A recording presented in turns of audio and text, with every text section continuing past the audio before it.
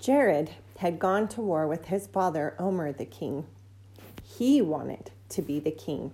He had set his heart on power and on money. And you know what? He won. But then his brothers were very upset, and war happened again. And this time, Jared didn't win. Well, Jared was so sad because he really liked the power, and he really wanted to be king. His daughter noticed how sad her dad was and wanted to make him happy. That sounds like a really good daughter, doesn't it? She was not. She told her dad she had been reading the ancient records, which is the scriptures. But guess what? She was not reading them to learn about Jesus. She was reading and studying to learn all the evil things. She was learning about secret combinations. Well, a secret combination is like when someone says, hey, I'm going to tell you a secret, but don't tell anyone.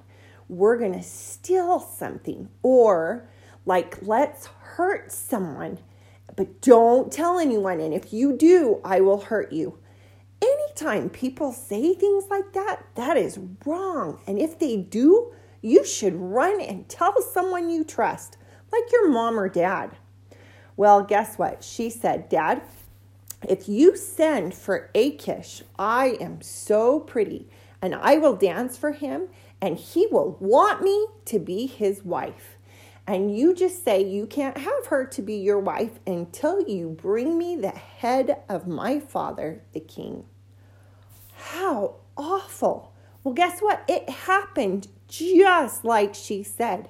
Jared did what she said. Achish wanted her to be his wife. And Jared said, you bring me the head of Omer, my father, the king. Well, God loved Omer because Omer was a good man, and God warned Omer. So Omer fled with everyone who believed in God, and they went and found a place by the seashore where they went to live. Well, now Jared was the king. Well, guess what? Do you think if Achish was willing to kill Omer, that he'd be willing to kill Jared? He was. So he brought all his family and friends together, and he made them promise not to tell that he was going to kill Jared the king. And those people were so dumb, they promised. Well, do you think that Jared's daughter regretted finding those plans? Now her dad was dead, and Achish was the king. Well, pretty soon they had sons, and their sons started to get a little bit older. And Achish started to think, you know what? If I was willing to kill people to be king, and I wanted to be king so much, maybe my sons will too.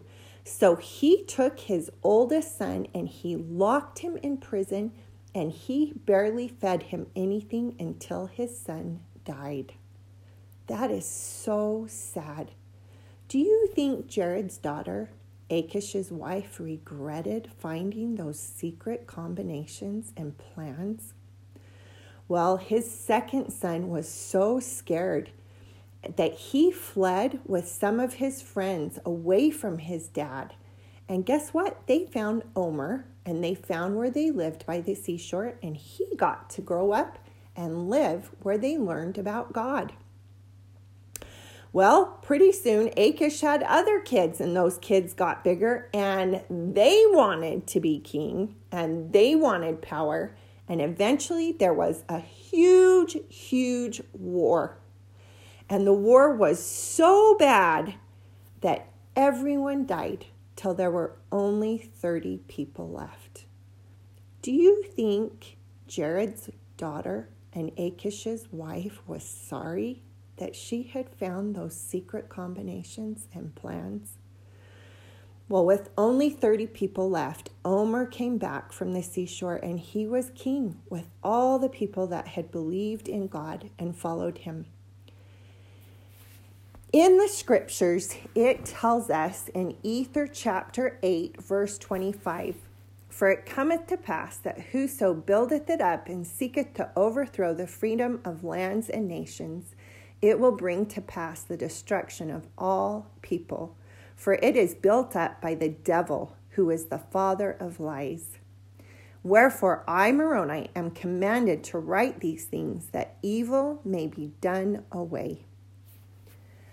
I hope that you read the scriptures and they bring you great happiness and peace, because there are only two choices.